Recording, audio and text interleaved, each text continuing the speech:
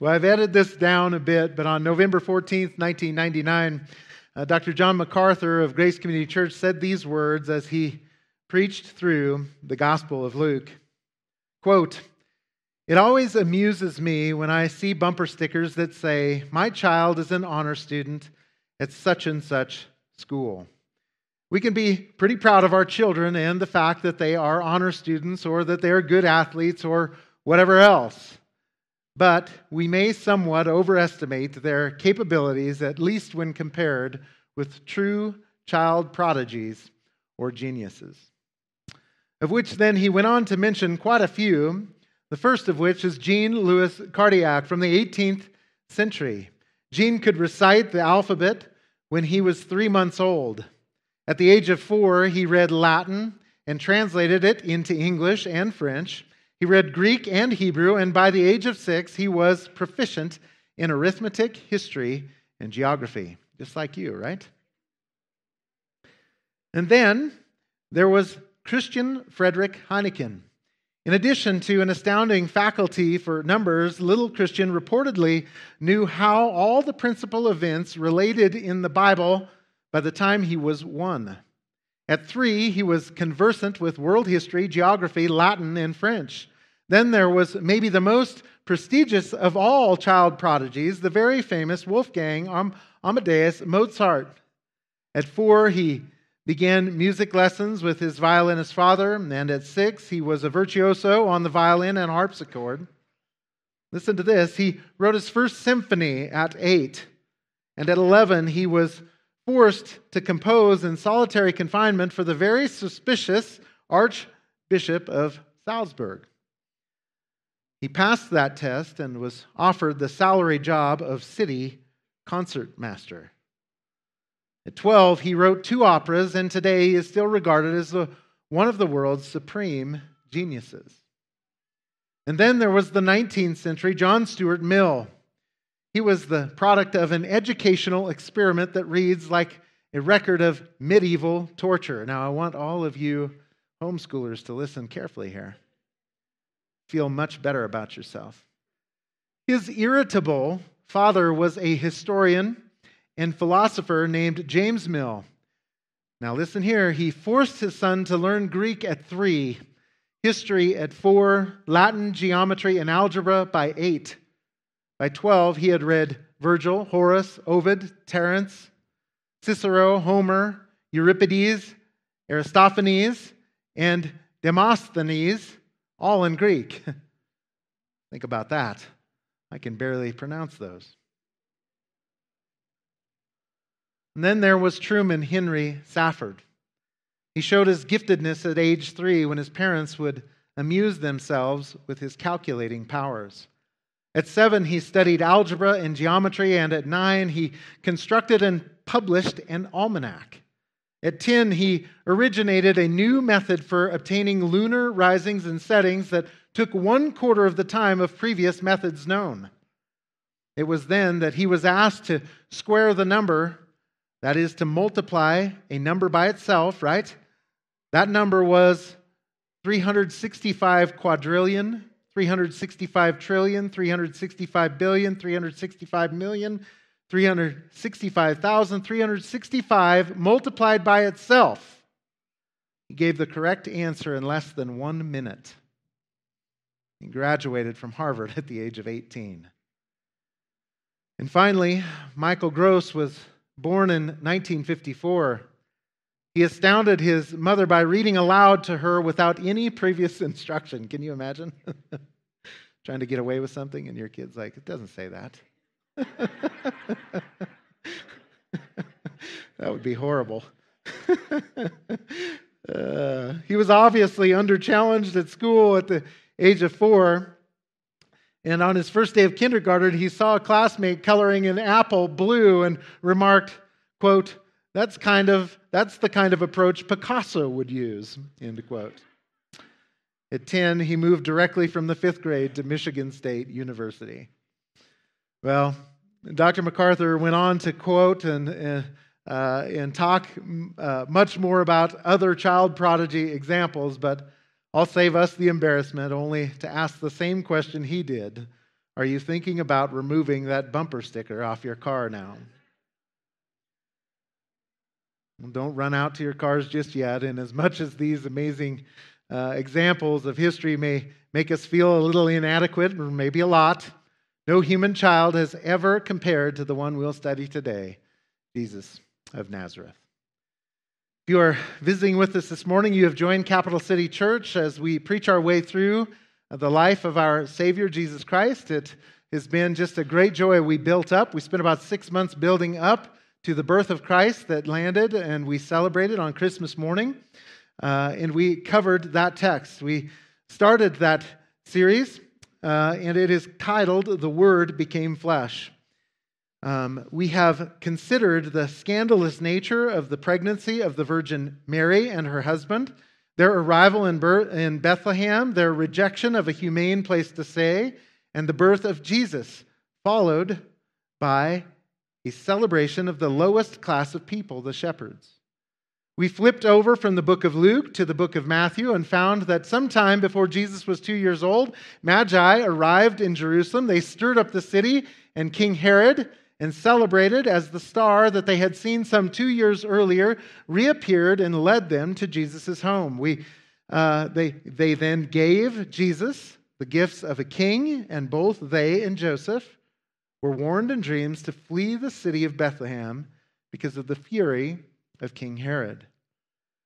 Then we learned just a couple of weeks ago that Herod died, and the young family moved back to Israel, to a humble and obscure little town in the region of Galilee named Nazareth.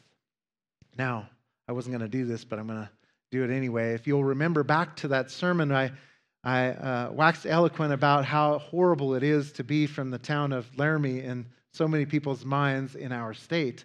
I had the great privilege last week of opening the House legislature in prayer. And at the last day that I did that, I was introducing myself to some of the legislators and saying hello and doing all that you do kind of before the work of the day starts. And I introduced myself to a young man, and there was an older gentleman, maybe he's in here this morning, I don't know, standing right behind the young man. And I heard that this young man was from Laramie. His name was Ocean. And I thought that was pretty unique. And anyway, he was from Washington. Now, let me tell you, here's... Never mind. Let me tell you, never mind. I'm not going there. His name was Ocean. He was from Washington. And he also is representing Laramie. And so I said, hey, listen, I'm from Laramie, Wyoming. And the older gentleman standing right behind me literally out loud said, oh, Laramie, Wyoming, just like that. So if you were in the sermon, you'll understand that. If you missed the sermon, go back and listen to it. It was a couple of weeks ago. Anyway, the point of the sermon and Jesus coming from Nazareth, this very obscure place. Nobody knew of it. History doesn't record it really at all other than what we have in our texts. And we studied that together. And beloved, it is here we flip from Matthew 2 back to Luke chapter 2, verse 40, where we'll see that like us in our childhood years, Jesus continued to grow and become strong, increasing in wisdom, and the grace of God was upon him. We're going to land there. We're going to spend our whole day today just in that single verse. And I want us to think about today the humanity of Jesus and the importance of us understanding and reading as we read our text that Jesus truly was human. Looking at verse 40 is interesting to note that much like the rest of the Bible, many years transpire between just a few verses. In this case, Jesus was likely around 3 or 4 years old when he moved to Nazareth back from Egypt. That means 9 or 10 years transpire between verse 40 and verse 42, which reveals that Jesus was 12 years old. And it is easy to move quickly past verse 40 as a transition verse because it is a transition verse. It is moving us toward this story that only Luke covers, and more about that next week. I think it's really important. Anytime a gospel writer pulls out a detail that none of the others do, we need to pause and we need to think about why is it, right, that Luke, inspired by the Spirit, wrote these things down. We're not going to get them today. We're going to focus on this one transition verse, verse 40, and on the humanity of Jesus. This first clause in that verse says that Jesus continued to grow and become strong. Jesus continued to grow and become strong. This continued growth speaks of the humanity of Jesus. Unlike Adam and Eve, Jesus did not come into being as an adult. He didn't come into being as an adult. Have you ever thought about this? If Adam and Eve are in heaven, I think they probably will be. Are you just curious to know, do they have a belly button? Right? You ever think about those things? I mean, you should think about these things. They're very serious topics. Right? I don't know. I just want to know. I'm going to ask because that's just the way I am. But Jesus was not like Adam and Eve, right? He did not come into being as an adult, as a mature person. He was born and he was continuing here, Luke says, to grow in strength. And he, like every baby, he needed to be fed and he needed to be changed. In fact, he was a human. And humans, right, begin as infants and then they grow into children and then they grow into monsters and then they grow into adults. I get to say that now because I have my last teenager. He's back working in the sound booth this morning. He's 19. He's going to graduate, right, Matthew, into adulthood? No longer monsterhood.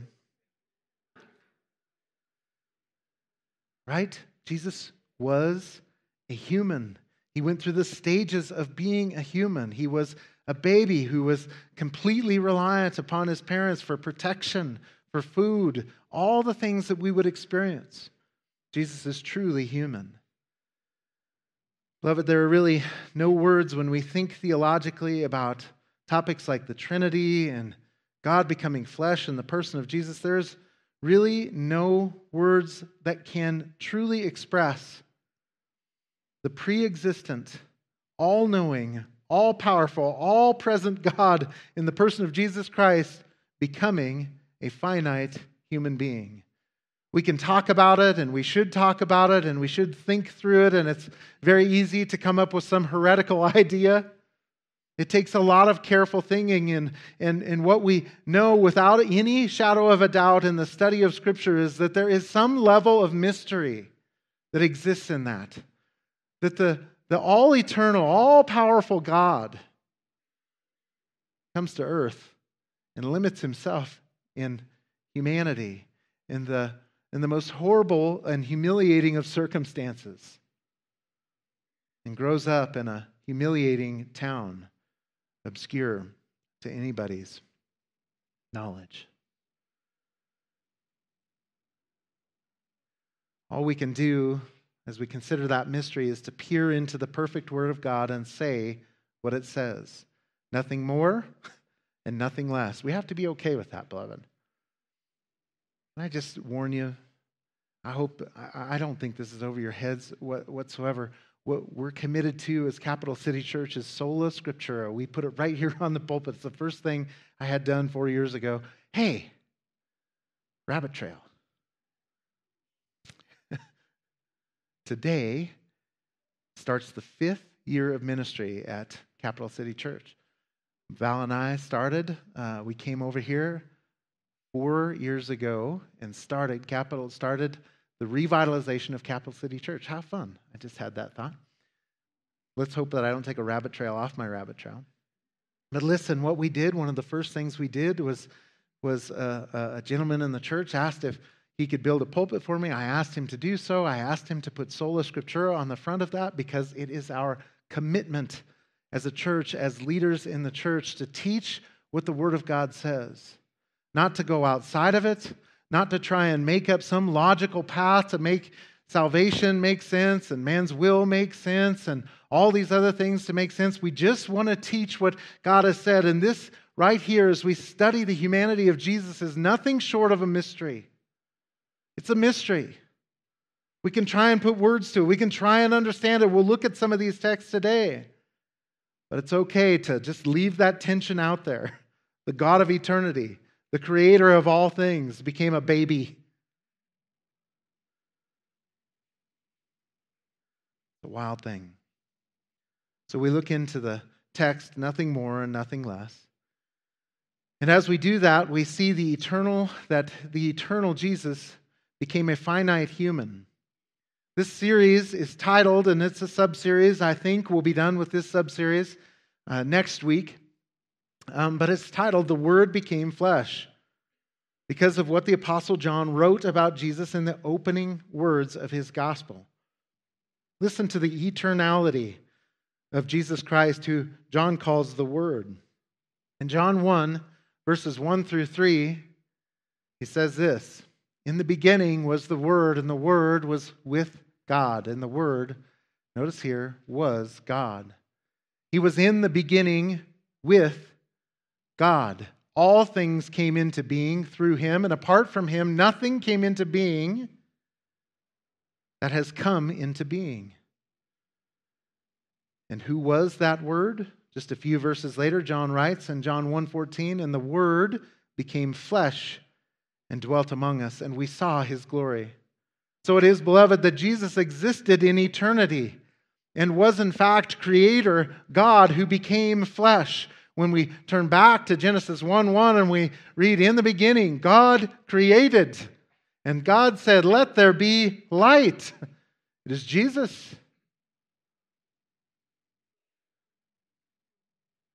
Turn with me, if you don't mind, to Philippians chapter 2. Philippians chapter 2, we're going to look at what is mostly considered, and I believe to be right, a early Christian hymn. And like most songs, they're designed to stick in our minds so that we can remember right things.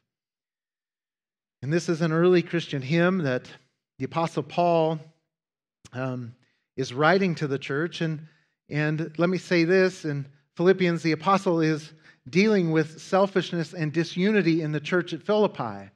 Although it is not his intention at all to teach about the humanity of Jesus, which we're going to pull a little bit out of that today, we get some God-inspired information on how it is that this mystery that Christ became a human being happened.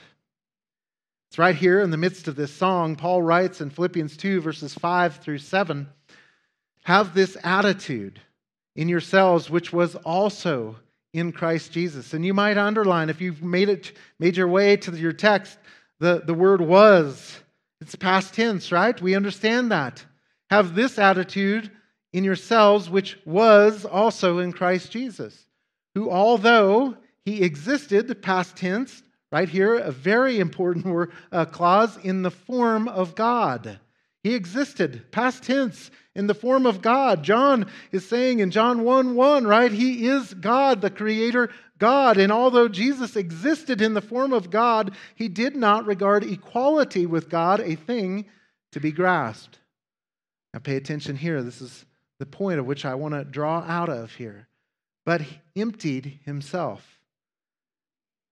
Now volumes upon volumes are written on those three words, that Jesus emptied himself. God himself, Creator God, emptied himself.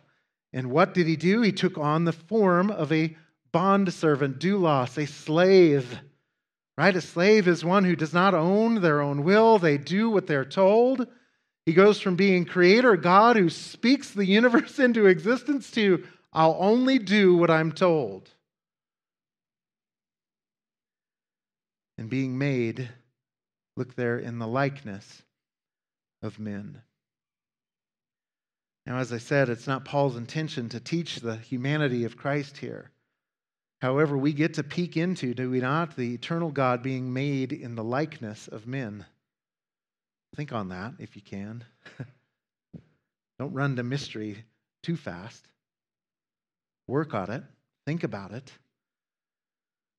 How did this happen? It says that Jesus emptied himself and was made.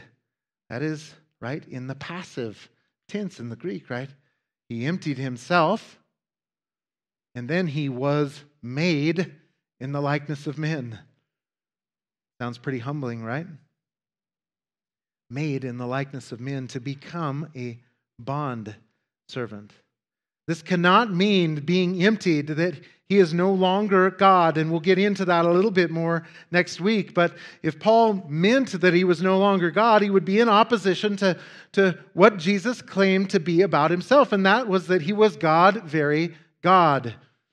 The Gospel of John makes it very clear with all the I am statements. Most of them are represented right here in the stained glass of the church.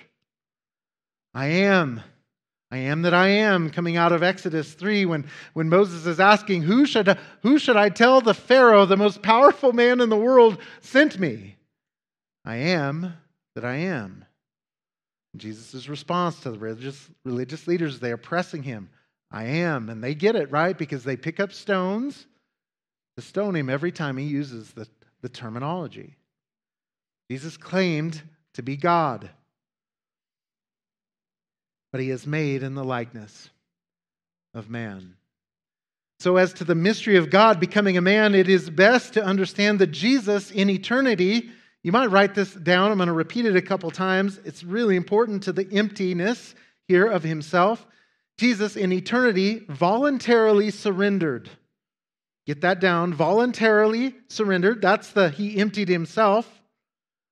The independent exercise of his divine attributes. Let me say it again. Jesus in eternity voluntarily surrendered the independent exercise of his divine attributes. He did not become non-God. He voluntarily walked away from his independent right to use those attributes as God. What a humble thing to do. And what did he then do? Become a bondservant, a slave. That is one who was owned by another and did not have the right to do their own will, but the will of the one who owned them. In this case, we understand that to be the Father. So, think with me about Jesus' humanity. He is a real human. He has given up the independent right to use his divine attributes. Has anybody ever seen Bruce Almighty? Right? That's the opposite, a human getting the opportunity to be God, right? Things don't go so well for Bruce.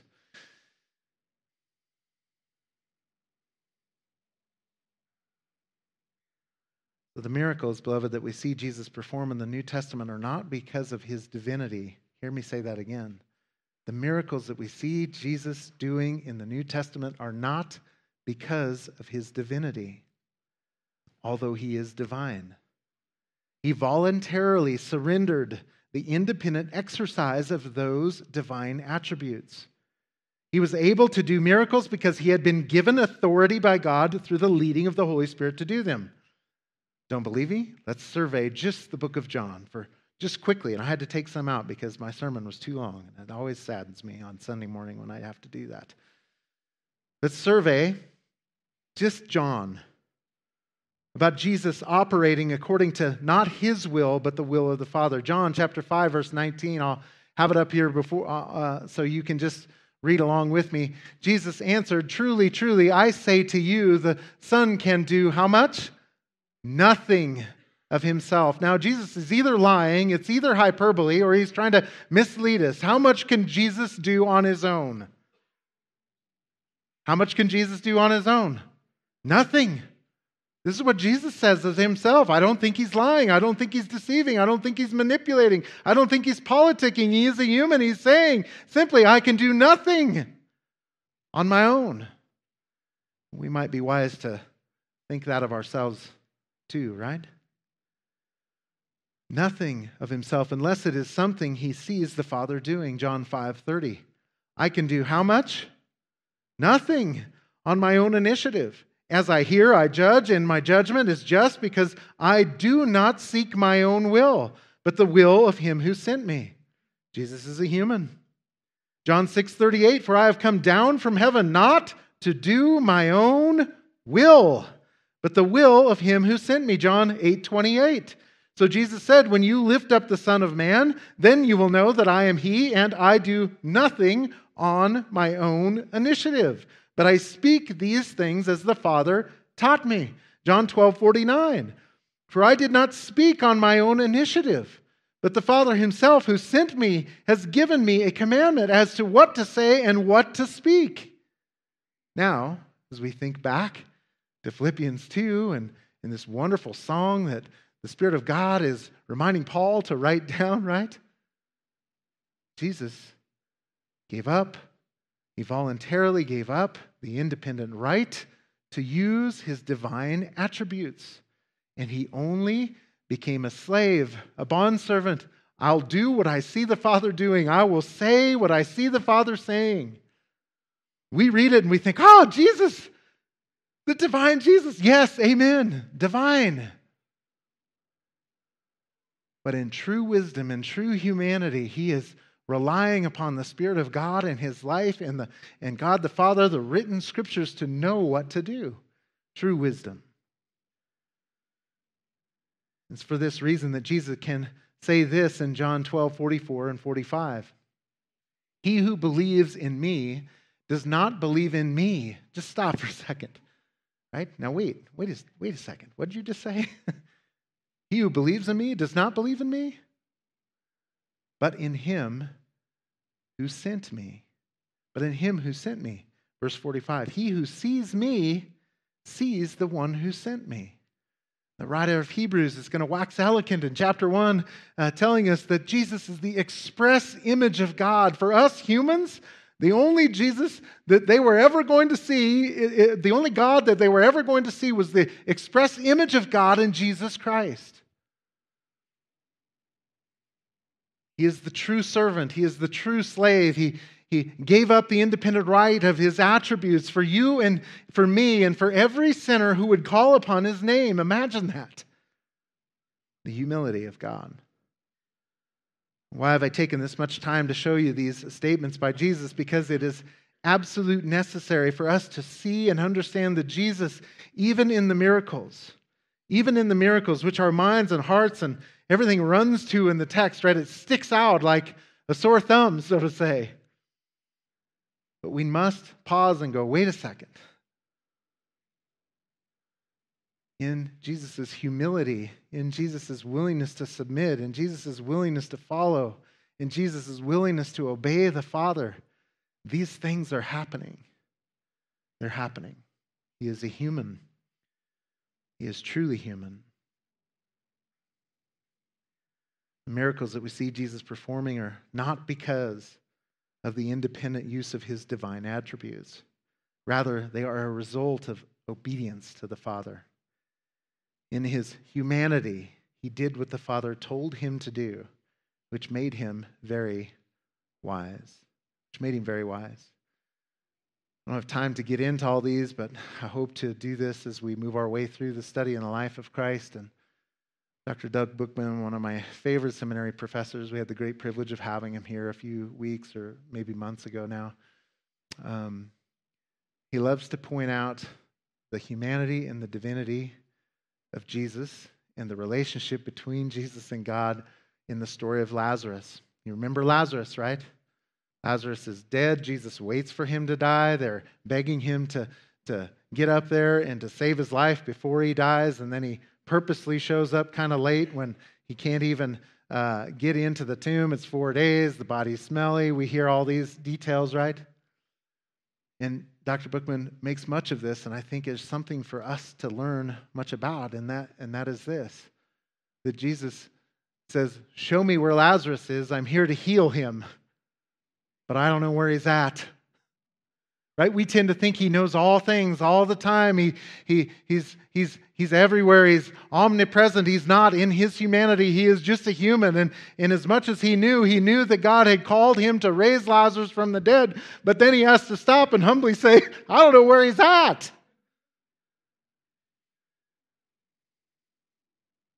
I hope this is helpful for you, so we can identify with our Savior. So we understand that we can look at him as a picture of how to live an obedient life and how important it is to know the Father and to take our cues from the obedience of which we would find in the text, right? To look to it as true wisdom and true humility. And speaking of that wisdom, not only did the child Jesus have to grow and become strong, but notice verse 40 says that he was increasing in wisdom. Friends, I want to have you maybe underline the word wisdom there, and maybe it's normal to you, or or whatever, but I aim here for just a second to make that word stick out to you in the context of a 12-year-old boy. Are you tracking? Are you with me? Underline it, highlight it, maybe even write a little note over to your margin that says it does not say knowledge that he's growing in. It says wisdom. These words matter. Most kids before the age of 12 are increasing in knowledge, right? We are learning our ABCs, we are learning syntax and grammar and all of those things, and we are memorizing all of that stuff, but Jesus is increasing in wisdom.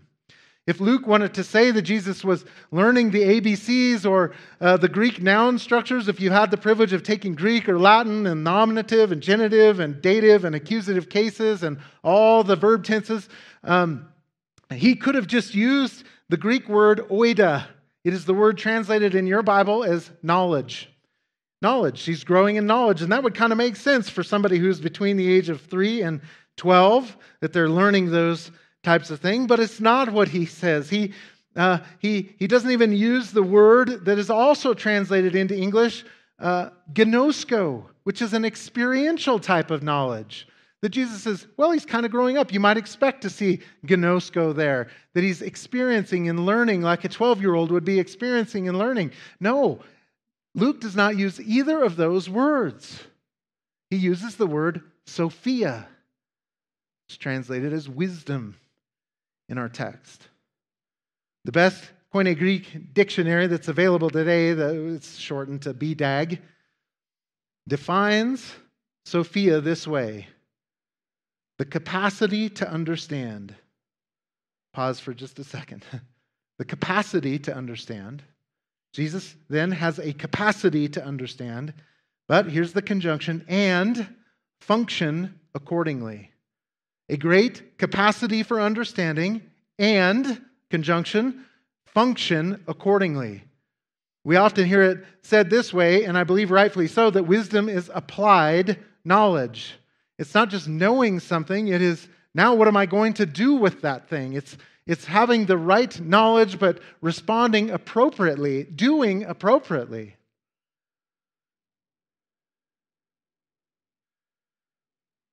You've studied any of the wisdom literature, you'll know that it is going to encourage you over and over that the beginning of wisdom is the what? Fear of the Lord.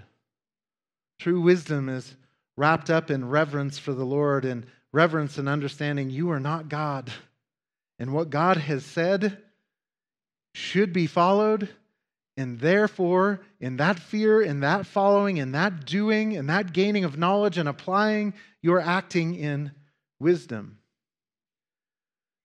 I've already mentioned this, but if you're in here and you've ever been the parent of a teenager, or maybe you're a teenager now, you'll have experienced your parents maybe being what we might call hypocrites. I've heard this before, believe me. I love my boys. But, right? And they're often right. They have heard us teaching them and telling them right knowledge. But then, as time goes on in our sinful natures, we begin to do the wrong things. And then they do the wrong things, and we say, don't do the wrong things. And then immediately they're like, you're a hypocrite. Right? And hypocrisy is that. It's the opposite of wisdom. Right? It's having the right knowledge, but not acting appropriately. Not doing what the right knowledge says. And so Jesus here he is increasing in his ability to both understand and function accordingly. He had wisdom, biblical wisdom, hearing from the Lord and obeying what he says. I've often said that the difference between a cold or a lukewarm Christian and one who is setting their world on fire for Christ is how they read their Bible. If you pick it up in the morning and the idea is, well, I got to get this thing read, and I got to get through this chapter, or whatever your goal is, and you check the little box to make your soul feel a little better about, right? There's a legalist in all of us, right? We've all done this, right? We check the little box and we say, I read my Bible today. I think we've missed the point. We've gained understanding, maybe, but are we reading it with a hard attitude that says, oh God, I am a wicked sinner. I desperately need what the bread of life has to say for my life. And if I don't read a half a verse today, but you convict me of sin, would you please graciously help me to walk into the obedience that I need in my life? Give me a half a verse read and applied and walked in and obeyed over a Bible memorized any day of the week. That is wisdom. It's wisdom. That's why I love being around brand new believers. Amen? I love it because they're just asking these questions. Well, how do I walk like this? How do I do this? How should I do this? How do I respond to this? What happens when somebody lies about me? What happens if somebody steals from me? All the millions of questions that come. I love that. What are they saying? I need wisdom. I need wisdom. I need wisdom. How do I handle this as a Christian? Beloved, if you've grown cold in your walk, it's because you're just checking the box. Return, pray, ask the Lord, help me to walk in wisdom. Amen? So, beloved, where most kids from the ages of 3 to 12 are learning alphabets and words and grammar and syntax, Luke gives us the impression that Jesus is increasing in his capacity to understand and function accordingly. He was increasing in wisdom. You might push back and say, if you're thinking, as I did my way through these texts, I thought, well, all kids are increasing at wisdom at some level, some faster than the others, and I agree. However, as we will study next week, Lord willing, Jesus is clearly functioning in a way that is above and beyond his peers. Take a look down, if you're back in Luke chapter 2 from Philippians, at verses 47 and 48. They say this, and all who heard him were amazed at his understanding and his answers. So just stop for a second. Jesus is up on the Temple Mount teaching and interacting with the teachers. And you just pause for a moment, maybe try and place yourself there. We'll talk again more about this next week, but his mother and his father show up as they've been looking for him, and there's great crowds. If you ever have the chance to go to Israel, I so encourage you to do it. The Temple Mount is huge, and they say that you could fit nearly 200,000 people on there if you pack them in there. And this is the setting that these Jewish rabbis are coming and they're teaching and people are listening. And unlike the American culture, and this is begrudging to me in my mind, we sit in class after class after class with hardly ever an opportunity to ask a question. Just take in this knowledge. Just listen to me. That is not the Jewish culture at all. It is all this rhetoric, this back and forth, this asking questions. And how many of you know that when you're asking questions, you're learning, your mind is engaged? Well, that's what's going on, and that's how the Jews taught, and that's how the rabbis taught. They present a question they likely know the answer to, but the idea is, let's get these young people thinking and talking. And Jesus is here, and what does the text say? But they are amazed, and not just the teachers, but everybody who's listening on all this rhetoric. The thousands gathered around are looking at this 12-year-old thinking, what is going on here? Listen to this kid. The next verse, Mary and Joseph arrive when they, verse 48, saw him, they were astonished. Semicolon. Stop there for just a second. They were astonished. What are they thinking? I think it intimates at least that maybe Jesus hadn't done a lot of talking to this point or speaking, and he was probably maybe just quiet and introverted and learning the trade of being a carpenter, like a stonemason probably of today. And all of a sudden, after 3 days of searching, they find their son up on the Temple Mount during the Passover, where the city swells to 2.5-3 million people come into the city for Passover. And who's on the center stage? But this 12-year-old boy, and everyone's amazed, and so are his parents. So I think that Luke means for us to pause with that word wisdom. And inasmuch as Jesus is human, like you and I, and we've pointed out here, He has an ability, like a child prodigy, to have wisdom. And why would he have that? The virgin birth. He has no indwelling sin in him, like you and I. He has no thing that is jamming up the signals. He's increasing in wisdom.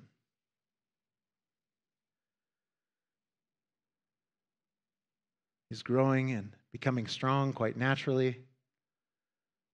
But it seems here as if Luke is pointing out his uncanny ability to learn and apply all that he had learned in ways well beyond his age. We know that in eternity, Jesus voluntarily surrendered the independent exercise of his divine attributes. So it's not divinity that's speaking, it's his humanity, but it's humanity unhindered by sin. Not only was Jesus, before the age of 12, growing and becoming strong and increasing in wisdom, but the text says that the grace of God was upon him. The grace of God was upon him. The word grace is charis in the Greek, and it simply means a gift. We often hear that mercy is not receiving what you deserve, and grace is receiving what you do not deserve. And that is what the word usually represents. The grace of God was upon Jesus. But it is not always used that way. The Greek word charis is used 155 times in the New Testament, and 122 of those carry this sense of receiving something that you did not deserve, grace, a gift. And in the biblical sense, that refers to the salvation from God's coming wrath on every sinner.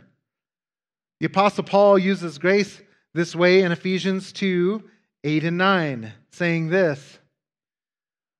It'll be up on the text on the screen here for you. For by grace you have been saved. There's our word, right? I've highlighted it for you, charis. It is by grace. It is a gift. It is mercy to you, right?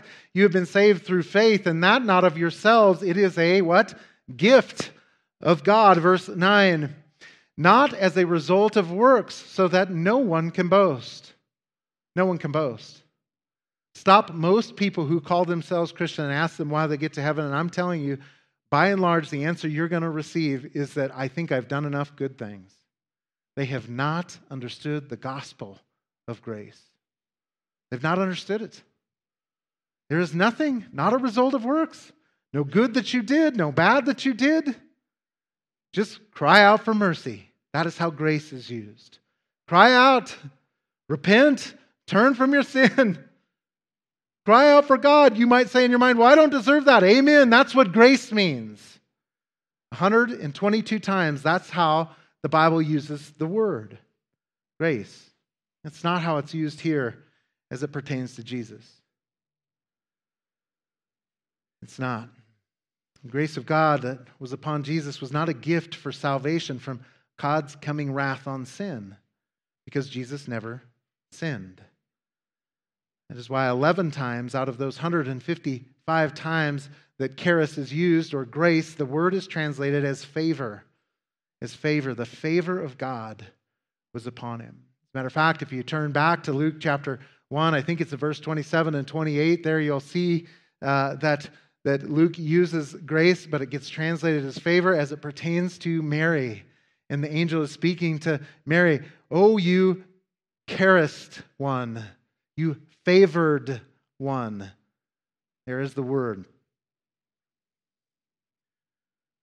So the ESV did a good job, I believe, here, and probably a better job in discerning that they should probably translate the word as favor. The favor of God was upon Jesus as he was growing.